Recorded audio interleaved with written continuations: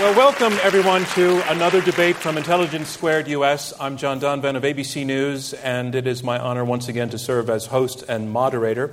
As the six debaters you see sharing the stage with me here at the Skirball Center for the Performing Arts at New York University, we'll be debating this motion, good riddance to the mainstream media. It is an important topic for debate, and that's what this is. It is a debate, a contest. And you, the audience, will be our judges. By the time the debate ends, you will have voted twice, once before the debate and once again after the debate on whether you side with or against the motion. You pick the winners. This is round one, opening statements by each debater in turn. And speaking first for the motion, good riddance to the mainstream media, I'd like to introduce Michael Wolff, who in a way has one of the most mainstream of all media positions as a columnist for Vanity Fair, but he also, for some time, has had a position on the other side of the technological divide, having been involved in many internet startups, including Newser.com, which, Michael, you say has as one of its goals to kill newspapers. Is that correct? Well, also to make me rich. Make you rich. Ladies and gentlemen, is that working out? Oh, yes, of course. Michael Wolff, always. ladies and gentlemen. I went to work for the New York Times in 1973, and I was going to say that that probably makes me one of the people who's been in this business, in this room, the longest. But then I noticed you're an old crowd. And my first point is that we ought to remember that this business, the business that those guys are going to defend, is a new creation. Now, this superstructure, which essentially is five companies which dominate the landscape, Time Warner, Viacom CBS, News Corp, Disney, and NBC Universal. What these companies are more than 1,000 independent media companies, which in the past 20 years have been aggregated into five. So what they're going to be defending is actually a business theory. And the theory is we bring all these companies together and we create value. That theory has been all but exploded. From an audience point of view, the audience has been in flight for 20 years. You can see those numbers not just in newspapers, across the media landscape, television networks, books, magazines. You have an advertiser flight. Shareholder perspective, what you have is, well, actually, you've been screwed if you're a shareholder in a modern media company. What you have is the consumer, the advertiser, and the marketplace itself saying that there is something phenomenally wrong here. What you're going to hear here tonight is that the media is necessary for the common weal. The media may be flawed, but it delivers us what we need to know. The news business in this country is nothing to be proud of. Change is good. Thank you. And thank you. The motion is good riddance to the mainstream media, and here to argue first against the motion is Phil Bronstein. Phil Bronstein began his career as a television reporter and over the years moved to print and became ultimately the editor of the San Francisco Chronicle. Ladies and gentlemen, Phil Bronstein. First of all, I should caution you, we should be very careful tonight because we can't touch on certain topics because we could all go to jail if we do. What am I thinking? Of course we can't go to jail. We can talk about anything we want.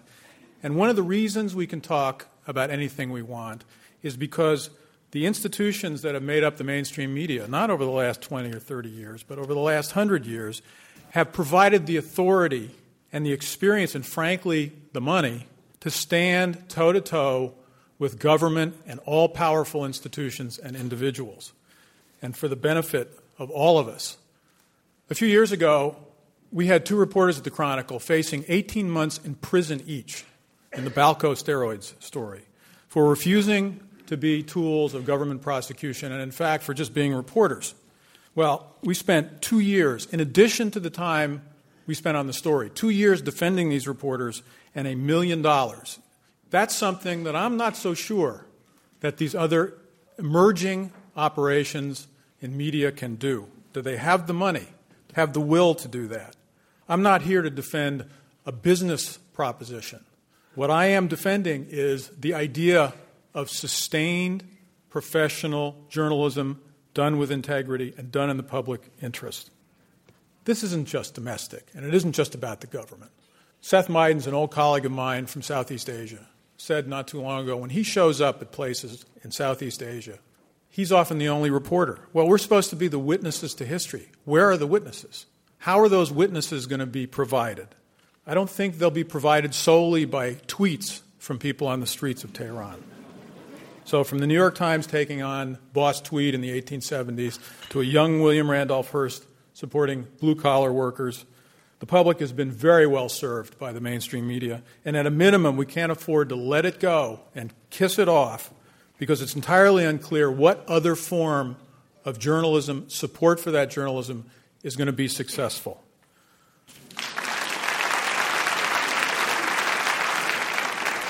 Thank you, Phil Bronstein. Our motion is good riddance to the mainstream media. And now speaking for the motion, Jim Van de Heide. And Jim had the perfect job at a great paper, respected political reporter at the Washington Post. He gave it all up to start a startup news organization. The good news is it turned out to be Politico.com. Ladies and gentlemen, Jim Van de Heide. I think new media is better than old media, and I think that we're the hope for them. I agree with most of what Phil said. I agree that all that investigation, all the accountability that old journalism has done is great and that we need those values. But there's also another side to mainstream media and another side to new media. For starters, mainstream media, I don't think it was always as good as portrayed or always as great as we sort of mythicize. For the longest time, it was basically run by old white men who are left of center, who are deciding how all of us view the news. The only diversity was how much hair they had left or whether they drank gin or scotch. And what new media has done is it's injected a ton of vitality and a ton of competition into the media. And you're going to hear stuff tonight about how there's a demise of serious journalism, that, you know, that if you look online, if you look at new media, it's just not as serious and substantive. I've been in Washington for 15 years, and I would say that the coverage of the health care debate has been the most substantive, the deepest coverage, the most accountable coverage that I've seen of a domestic policy issue in some time. And the best of it is coming not from the mainstream media, but from outside of the mainstream media, whether it's Jonathan Cohn from The New Republic or Ezra Klein, who's doing his stuff sort of deep down in WashingtonPost.com. You have ProPublica, a not-for-profit organization run by Paul Steiger, who I used to work with at the Wall Street Journal, and the Center for Public Integrity, doing some accountability reporting and making that available to readers throughout the country. There's more information than ever, and it's coming mostly from new media. And I do believe that as new media matures, we're going to take over that social responsibility of funding the expensive-to-do journalism, like accountability and like foreign policy reporting, because you can't cover anything if you're not in business. And I think that it's new media that's going to crack the code on the business models that actually work. I mentioned Talking Points memo, and Phil was saying, well, can they make money? Is there an ability for them to finance the type of journalism that takes on government? Well, I think so. They just got another round of funding. They're doubling the size of their staff. They're starting a Washington bureau, and they're predicting that they can get to a path to profitability. And I believe that because Politico's done it. In year 3, with 120 employees doing that type of journalism, we're profitable, and I think it proves that this works. So I urge all of you to vote for the resolution, because new media has given journalism the tools, the tricks, the metabolism, and the journalists to succeed. Thank you. You have heard 3 opening statements. And now on to the 4th. I'd like to welcome Katrina vanden Heuvel, who is editor of The Nation, a small magazine with a fiercely loyal following, in many ways a targeted elite readership that would be the envy of many online websites. However, The Nation is how old? 144, and I feel it every day. Ladies and gentlemen, So Katrina really vanden Heuvel. Heuvel. You not only look young, good, you look fabulous. Okay. Let me quote an old media guy, Antonio Gramsci. We are witnesses to the old media order dying, but a new one is not yet born. And Jim Vandehei can talk about all of those examples, but ProPublica, for example, is very keen and explicit about partnering with what might be called legacy old media publications to get the big bang they want for their stories. Michael Wolff, Newser, basically lives off of aggregating mainstream media sites. So I think to say good riddance to the mainstream media may get the testosterone flowing up here, but it distracts from the tough work of salvaging and reviving quality journalism in newsrooms that will hold accountable the powerful. But I'm ready to separate my frustration with the many weaknesses of the mainstream media from a recognition of the valuable role it plays. So many mainstream media outlets have operated as stenographers to power, not as tough, hard-headed reporters. And this is a real problem. But this is not about throwing out the baby with the bathwater. It is about the capacity of institutions for the health of our democracy. So for all their flaws, think about what newspapers, and not just newspapers, have done to provide a check on corruption and crooked politicians. Think about not only what my partner Phil spoke about, journalists as not only witnesses to history, but witnesses to oppression. Journalistic enterprises keeping people safe, the most vulnerable, from torture, oppression, injustice. This is a transformational moment, but it's not a moment to toss out what has value, despite the flaws. There is a journalistic ecosystem emerging out there, but it is still very fragile. And to make the divide between old and new media into something, I would argue, artificially inflated by the other side, is to pit against each other what should be evolving together for the benefit of our country. The fundamental problem remains. Without powerful media institutions to take on the powerful on behalf of the rest of us, we become more vulnerable as a society to those who would use their influence for private gain. Damn the public consequences. We need a plan B, and we don't have one yet. Thank you. I'm John Donvan, and you're listening to Intelligence Squared U.S., Oxford-style debating on America's shores. 6 panelists are arguing for and against the motion, which is good riddance to mainstream media. Stay with us.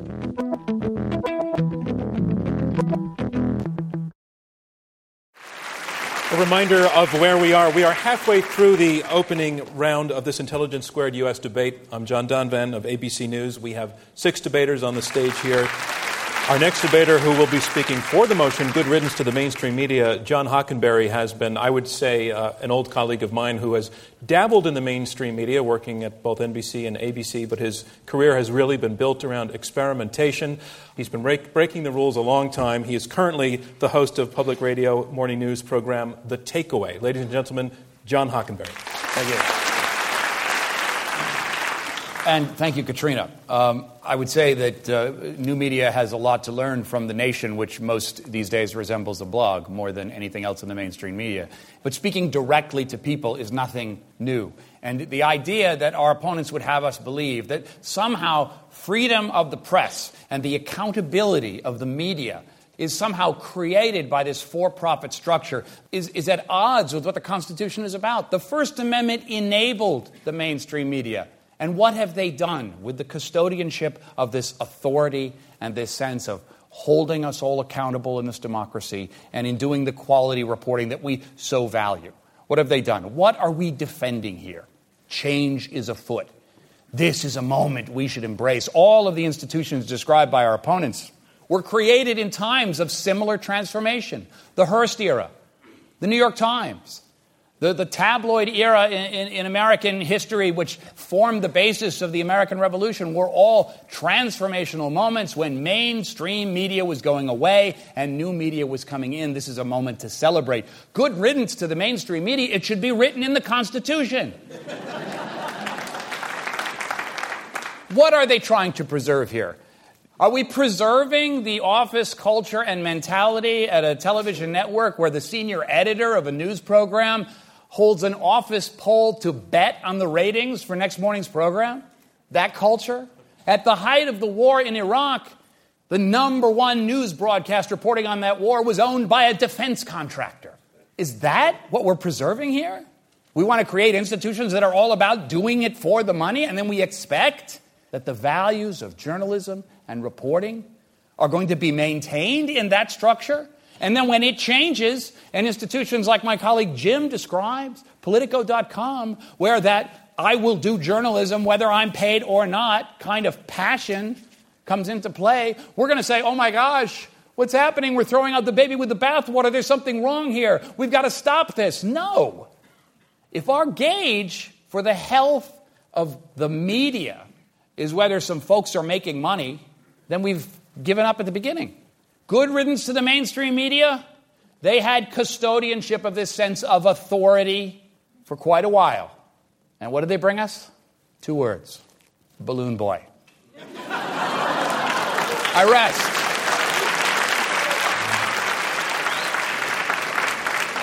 Finally, to debate against the motion, good riddance to the mainstream media, David Carr, who is a media columnist and reporter for the New York Times, his take on the situation we're in now, a column from last September.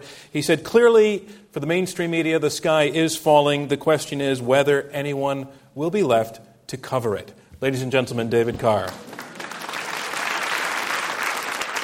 Because I work at the New York Times, I'm cast here as the dad in the basement at the teen party. Cool guys over there. And us old funny days. Well, I work at the New York Times. We have 17 million people that come to our website. We put out 100 videos every month. We have 80 blogs. We are fully engaged in the revolution that John talks about. And we are at the vanguard, as is the Washington Post, as is the Wall Street Journal. And we're going to toss that out, which is the proposition. Toss that out and kick back and see what Facebook turns up. I don't think so. Look, we're gathered here around a bonfire, and I stipulate to the business problems of the media. Michael wants you to think that it's 5 large media companies. It's hundreds and hundreds of newspapers, local station representing thousands and thousands of reporters who are bringing accountability to their community every day. There is a delight in dancing around the bonfire. There's a delight in grave dancing. I'm not a grave dancer. You shouldn't be either. You should vote against this proposition. The hybrid model that Katrina talked about, where old and new media gradually develop ways of dealing with the business challenges of supporting independent accountability reporting, is what's real. I believe in new media, but unless you got a millionaire that's going to absorb a lot of losses to get things going, the shop I work for occasionally makes money. None of those guys can say that. The model that they're selling you has not demonstrated a business efficacy. I mean, I get it. I'm here from the New York Times, and I've received my orders from the dark overlords of the mainstream media. And they also told me, if you fail tonight, do not come back to headquarters. So keep that in mind. Look, it's fun to build a bonfire. It's not much fun to figure out what you're going to replace it. All the plucky citizens in the world, all the networked intelligence that you can come up with are not going to give us what we need, which is real-time data as citizens on a variety of platforms from a variety of voices to make an informed choice every time we step out that door. Vote against this proposal. And that concludes round 1 of this Intelligence Squared debate, where the motion is good riddance to the mainstream media. And I've now received the results of the preliminary vote.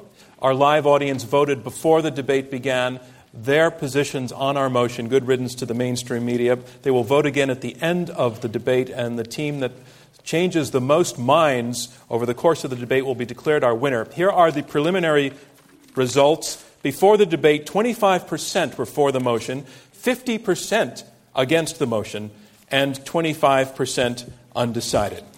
Now we're moving on to round 2. This is our middle round in which the debaters address each other directly, and we will also take questions from you in the audience. But I would like to ask a question of the side that is arguing against the motion. Katrina, you said that there is no plan B, but what I heard from the other side sounded like plan C, D, E, F, G, all the way through Z. Why do you feel that the argument, particularly that there are plenty of already evident forms of real, legitimate replacement, good journalism happening. Why don't you take those seriously as actually stepping up and filling the gap that you say is absent without a plan B? There are many models, and I believe I was arguing for a hybrid. I don't think we throw out what has strong elements. Their for-profit models are very small at the moment, and I think all of these foundations and all of the people looking at new models want to build on elements of the MSM. I spoke of ProPublica, a group in Washington founded by David Benahum. He monitors the impact of his website by how his stories, his reporters get picked up in the mainstream media. Go to Michael Wolff. What do you make of that? It's basically an argument that somebody will step up and reach into his own pockets and pay for it. Katrina, you reach into your pocket. You pay for the nation. I thought you were talking about Rupert for a moment. And Michael. this is Rupert. In fact, if I could interrupt, reaches that's into not many fair. many pockets to do this. Wait, Katrina, let him. We are the old model, reader supported. Katrina, please let him speak. Well, but you're supported by a foundation. I don't know about that, how much comes from your pocket or your family's pocket, but you're really not talking about the media business. You're not talking about journalism. You're talking about a philanthropy, which is great, and that's another conversation that we might have. But if you're talking about a robust, self-supporting, profit-making, live, real, reason for being business, that's something different. And you're talking about something that is worthy, but not really the discussion. Phil Bronstein, I see you getting ready to respond. Well, first of all, I think that it's really the issue is not what do we think of plans B through Z. The proposition here is getting rid of A. And I think John Hockenberry created a bit of a false case, money case. The issue really isn't about are these capitalist organizations. They must make money, and they go against the grain of the great passion of journalism. Believe me, to be at a newspaper these days, you have to be passionate because you're like the guy in the little Abner cartoon with the cloud over his head all the time. The point I wanted to make about money was that you needed to be able to sustain that kind of journalism. ProPublica has a 3-year, $10 million a year grant, essentially, from a single family. Is that going to continue? What happens if ProPublica writes about that family? But Phil, John's argument, John also made the argument. Here's the problem with that. I mean, are you arguing for an explicit protected subsidy of these media divisions, of these news divisions of these organizations, where somehow in the federal tax code they're going to be permitted some status, some subsidy that's going to allow them to survive because we've decided that it's constitutionally important to maintain these businesses? You don't argue that. You don't argue that. You say we can't let it go away. But John, do you disagree then with George Washington, who did subsidize the distribution of newspapers? The founding fathers were very explicit that the government had a role in regulatory policy, tax policy. George Washington was on your side. I'm sorry? Why didn't you argue that up there if George Washington was on your side? Because it's a young crowd. That's not what you said. I'm talking about, I think this debate should not be about business models. It should be about how do we salvage and revive. Using elements of the mainstream media. It can only be not about business models because you're not in a business. I am in the business, Michael. This is Michael and Katrina. If you don't think I'm in the business. Katrina and Michael, I need you to alternate. So I'll be directing traffic for the next minute. Michael. Well, Katrina's point is to remove this from a business discussion. In other words, and let's be clear about what she's saying. She's saying this is about journalists. This is about what journalists want. This is like having the healthcare debate decided just by doctors.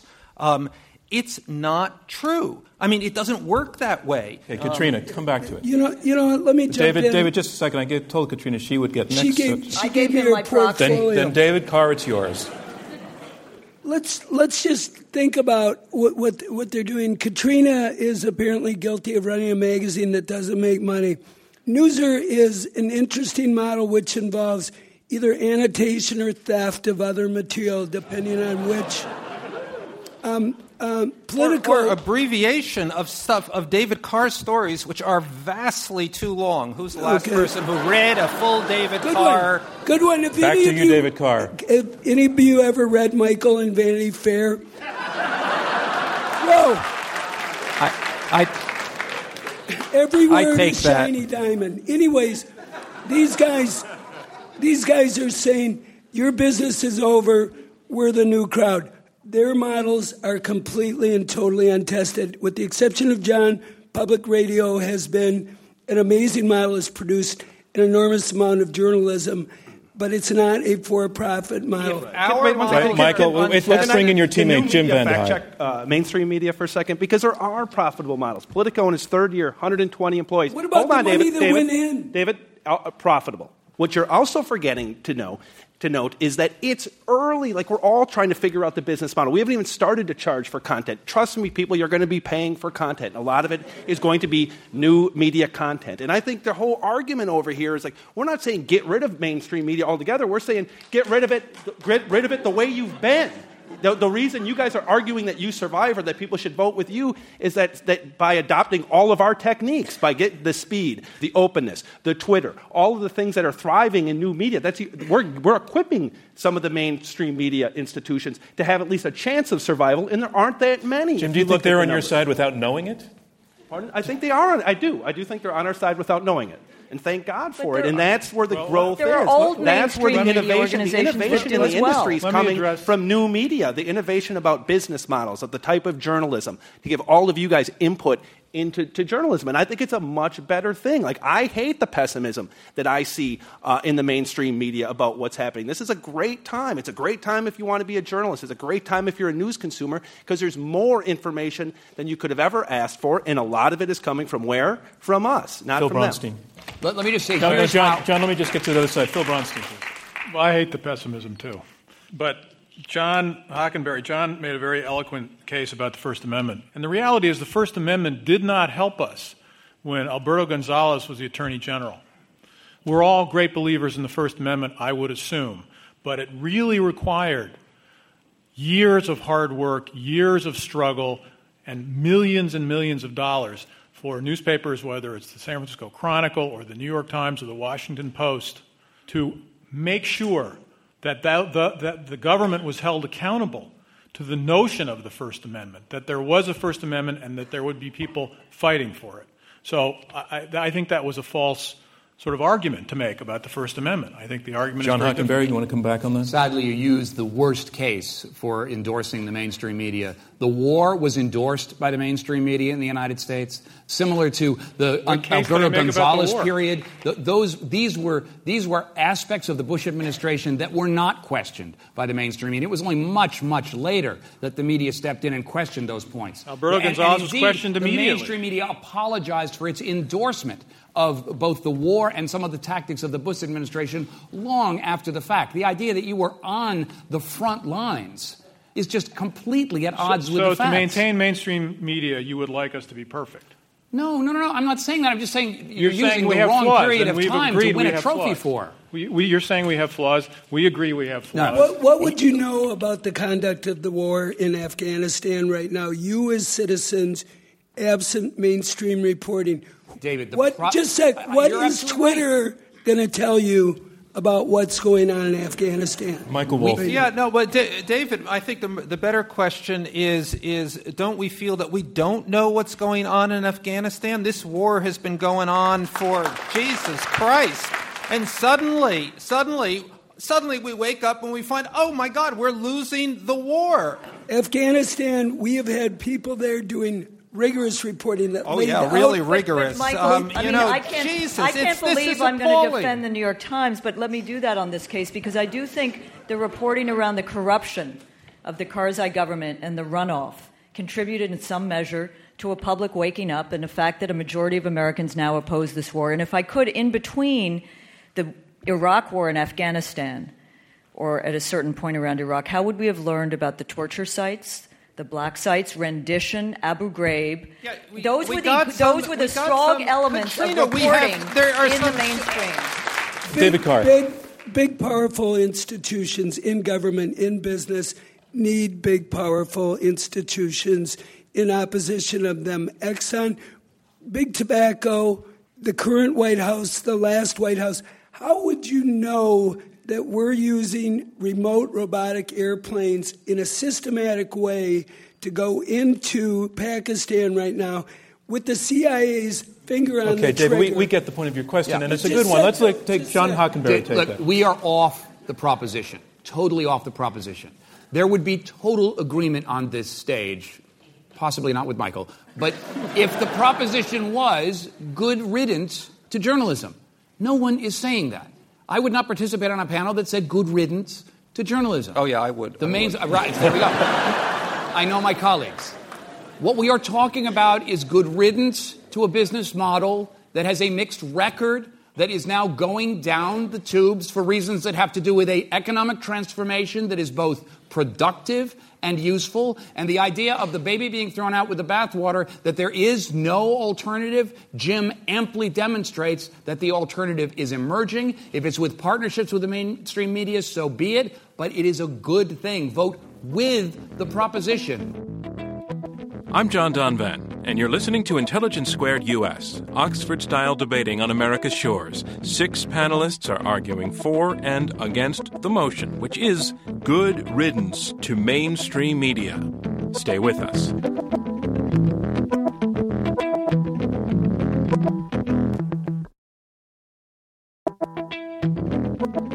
I'm John Donvan, correspondent for ABC News Nightline and host and moderator of Intelligence Squared U.S., Oxford-style debating. The motion is good riddance to mainstream media. Welcome back to the program. I want to go to the audience for some questions now. And we want to ask anybody who is a member of the media or a blogger to identify them. So let's say if you're an A-list blogger, to identify yourself. So you can self-select on that one. Sir. Thank you, first of all the panelists. We've heard a lot about what is purportedly wrong with mainstream media. I'd like to hear a little bit about what might be wrong with new media and how the new media might evolve and what we need to watch out for, if anything. Part of the problem that goes on the web, and there's so many wonderful examples of brand build-out on the web. The Huffington Post, I've never covered anything like it in my media career, watch something explode like that. That's the exception, not the rule. Out on the web, people assemble into verticals of self-interest. They often speak only to each other. They become an echo chamber of half-truths, sometimes outright lies. And so you end up with this sort of a mass of people talking to each other. No one has read anything. No one knows anything. They're talking about something that someone else read. And we end up in a meta world, as these guys have said themselves. It's a very nascent state. And the mainstream media and the blogosphere, we've adopted the tools of the insurgency in terms of presentation, going to the web. Our Afghanistan reporting is video, is maps of where the drugs lords are. At the same time, you have new media adopting standards, reporting approaches, starting to beef up. I think the two are coming together. Jim Van Hey, sounds like, again, you're agreeing. Well, we keep hearing about you're just talking a little bit about the echo chamber and about there's just noise and people are amplifying positions that they already have, and there's a lot of misinformation out there. But who's doing the fact-checking? Some of the best fact-checking is being done by new media. Factcheck.org, which I think is the name of the arm of the St. Petersburg Times, which won a Pulitzer Prize for its fact-checking, that online, that new media component made the old media relevant. Who's been fact-checking? Who's quickest to fact-check the death panels and all the other nonsense that we've had in different debates in recent months? It's websites like ours. It's the Huffington Post. It's various bloggers who are checking this stuff in real time, and they're setting the record straight. And I think that's a fabulous advance. Is there a bigger burden on you as the reader right now than there was 10 years ago when 5 people at the 3 big networks and the 2 big newspapers told you how to view world events? Yes. But I think there's so much more information for you now to consume thanks to new media that you're a much more educated consumer of news, and you can make probably a much better decision based on the facts. Jacket, tie, eyeglasses, and 2 hands up. As a consumer, I think one of the values that I see in mainstream media is comprehension of coverage, where you can go to a source and really understand what's going on in the world. How does new media, if that goes away and there's not funding for that breadth of coverage, what's the social impact of that if we all move to new media, certain verticals where people just choose to read what they want to read and they're not exposed to all these other things? John Hockenberry, why don't you take that? Well, again, I think what is the argument there? Do we preserve an institution, and do we choose which newspapers are worthy of having this subsidy to maintain their position? And then are we to call them independent? Are we to say that because now they are supported by the government or supported by some sort of tax on, say, televisions or internet service providers, that revenue now flowing to those institutions makes them secure and independent in some sense that's going to make the journalism better? But John, do you agree with the premise of the question that the new media tends toward people seeking out views that they know they already agree with? But I think the mainstream media is at least as guilty of that as anything in the blog sphere. I mean, it is the Fox News network, I believe, that created a theme park out of a conspiracy of liberals taking over the world. And so I think that model has worked for newspapers as well as it's worked for blogs. It's certainly nothing that was invented by the Huffington Post. I'm thinking of a news story in the Las Vegas Sun, which was a 6-month project by a paper which wasn't that well funded, but part of the mainstream media, may have been a chain. And it was a journalist who covered what unaccountable officials had not covered, what the labor unions had averted their eyes to. And she uncovered accidental deaths of about 30 workers. And but why couldn't the web very quickly adapt to that sort of model? Well, I think she had the support of the funding, which is difficult in these untested models of new media. But I think it's tougher to do those kinds of things now on the web. People are doing Politico, they're doing quick takes, they're doing quick stories.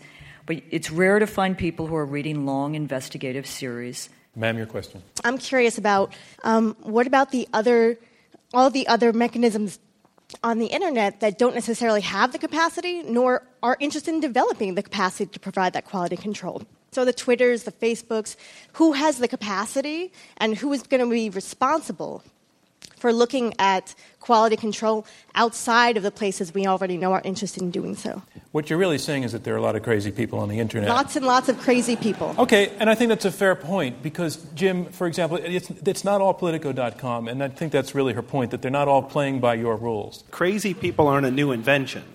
They've been around for a long time. Like, people who tell lies have been around for a long time. People who think crap information is true has been around for a long time. What you're going to see, it does put more of a burden on you. And I'll keep coming back to this because there is so much information. You have to figure out what you trust.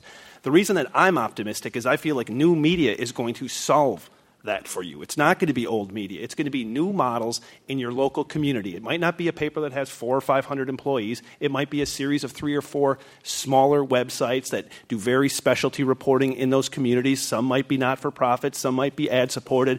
And it's happening now. And that's why I'm optimistic that together, like, we can figure this out. We are figuring this out. And there's a reason that mainstream media is losing readers. They lost touch with their readers.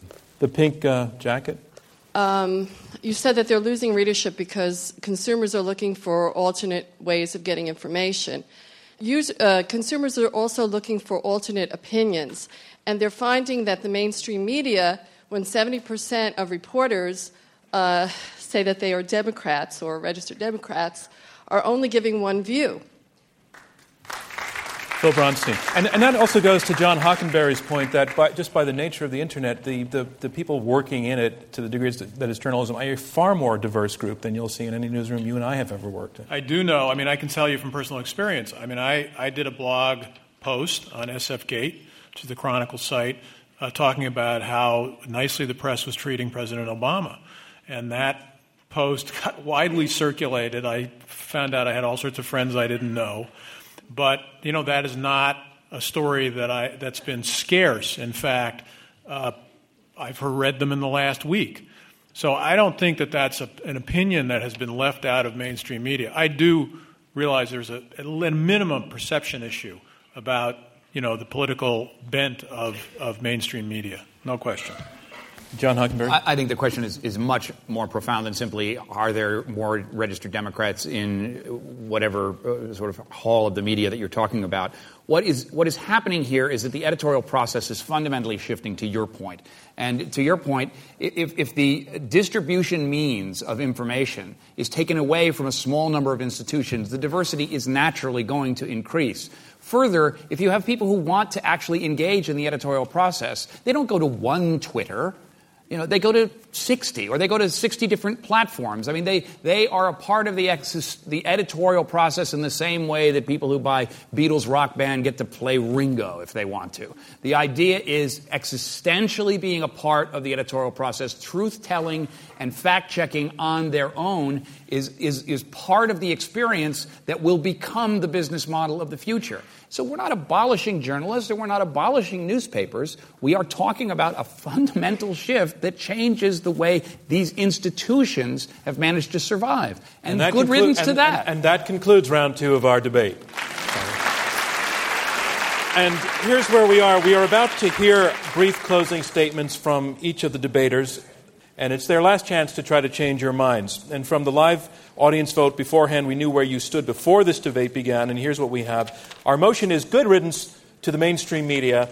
And before the debate, the vote among the audience members went like this. 25% are for the motion, 50% are against, and 25% are undivided. You will be asked to vote one more time and pick the winner just a few minutes from now. Speaking first against the motion in his summary remarks, Phil Bronstein, Executive Vice President and Editor-at-Large of the San Francisco Chronicle. Thank you. On the car ride over here, I rode with Jim, and Jim actually acknowledged that many people, maybe even himself, consider Politico to be mainstream media. The point is really not about definitions. Let me tell you something.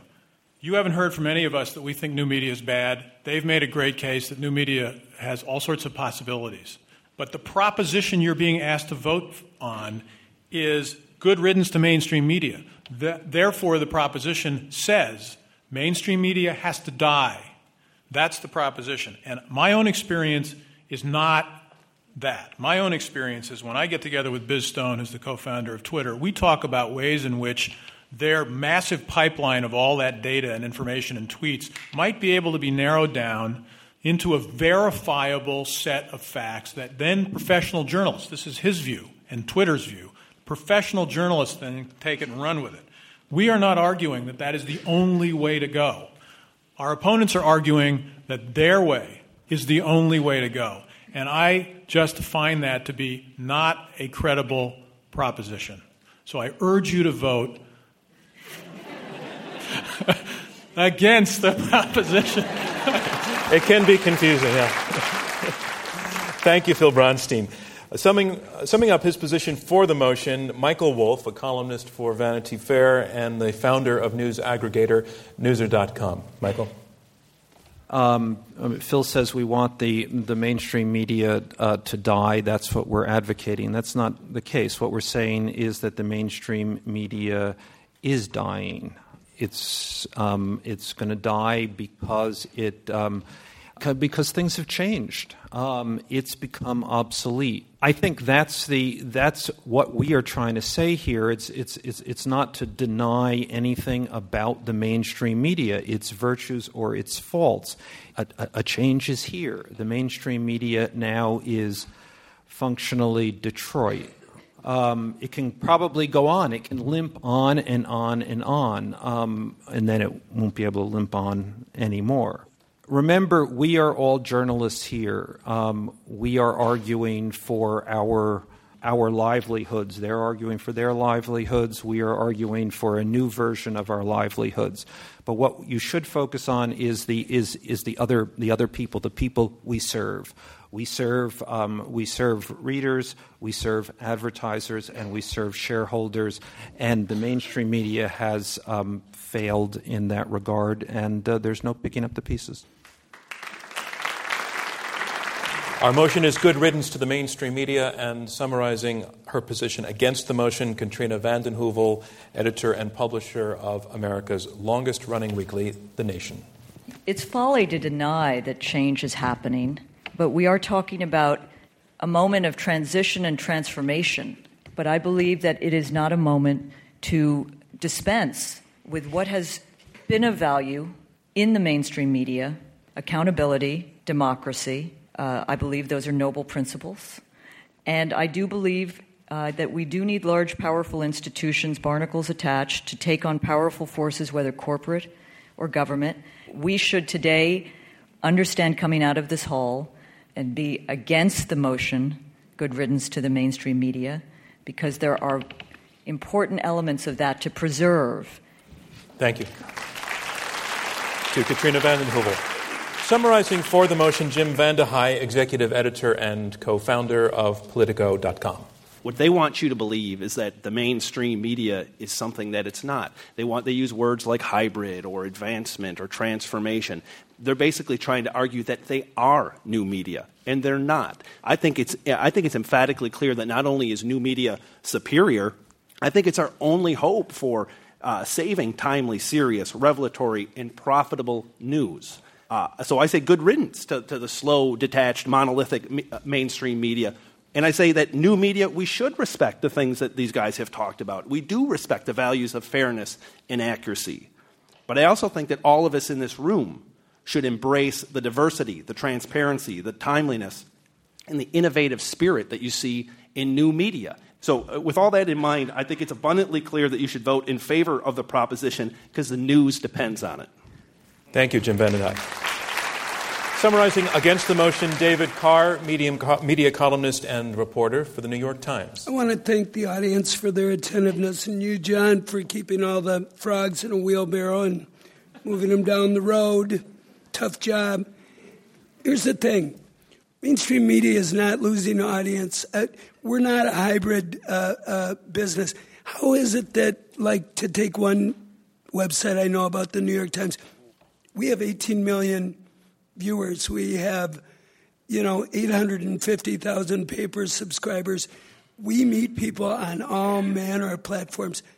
Politico, you'll be interested to know, 3 times a week, puts a paper out on the street. Why do they do that? Because you got to put the white paper out to get the green paper back. That's how it works. The problem that he has and the problem that I have is that over time, the audience has switched to the web. The audience that's worth $1 in print is worth $0.10 and sometimes a penny on the web. Vote against. Thank you, David Carr. And finally, summarizing for the motion, John Hockenberry, co-host of the public radio morning news program, The Takeaway. You must vote against them and for the proposition for the following reasons.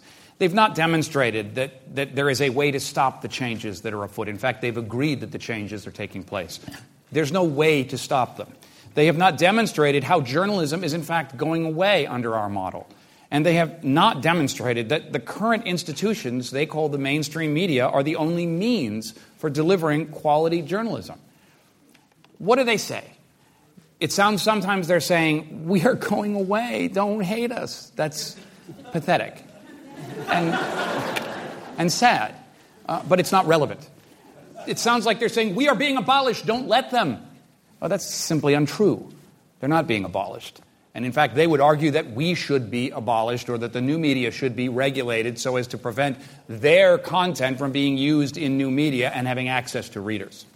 Finally, sometimes it seems like they are saying, we deserve to be protected, but they don't say how. And because they don't, you must vote against them. Vote for the proposition.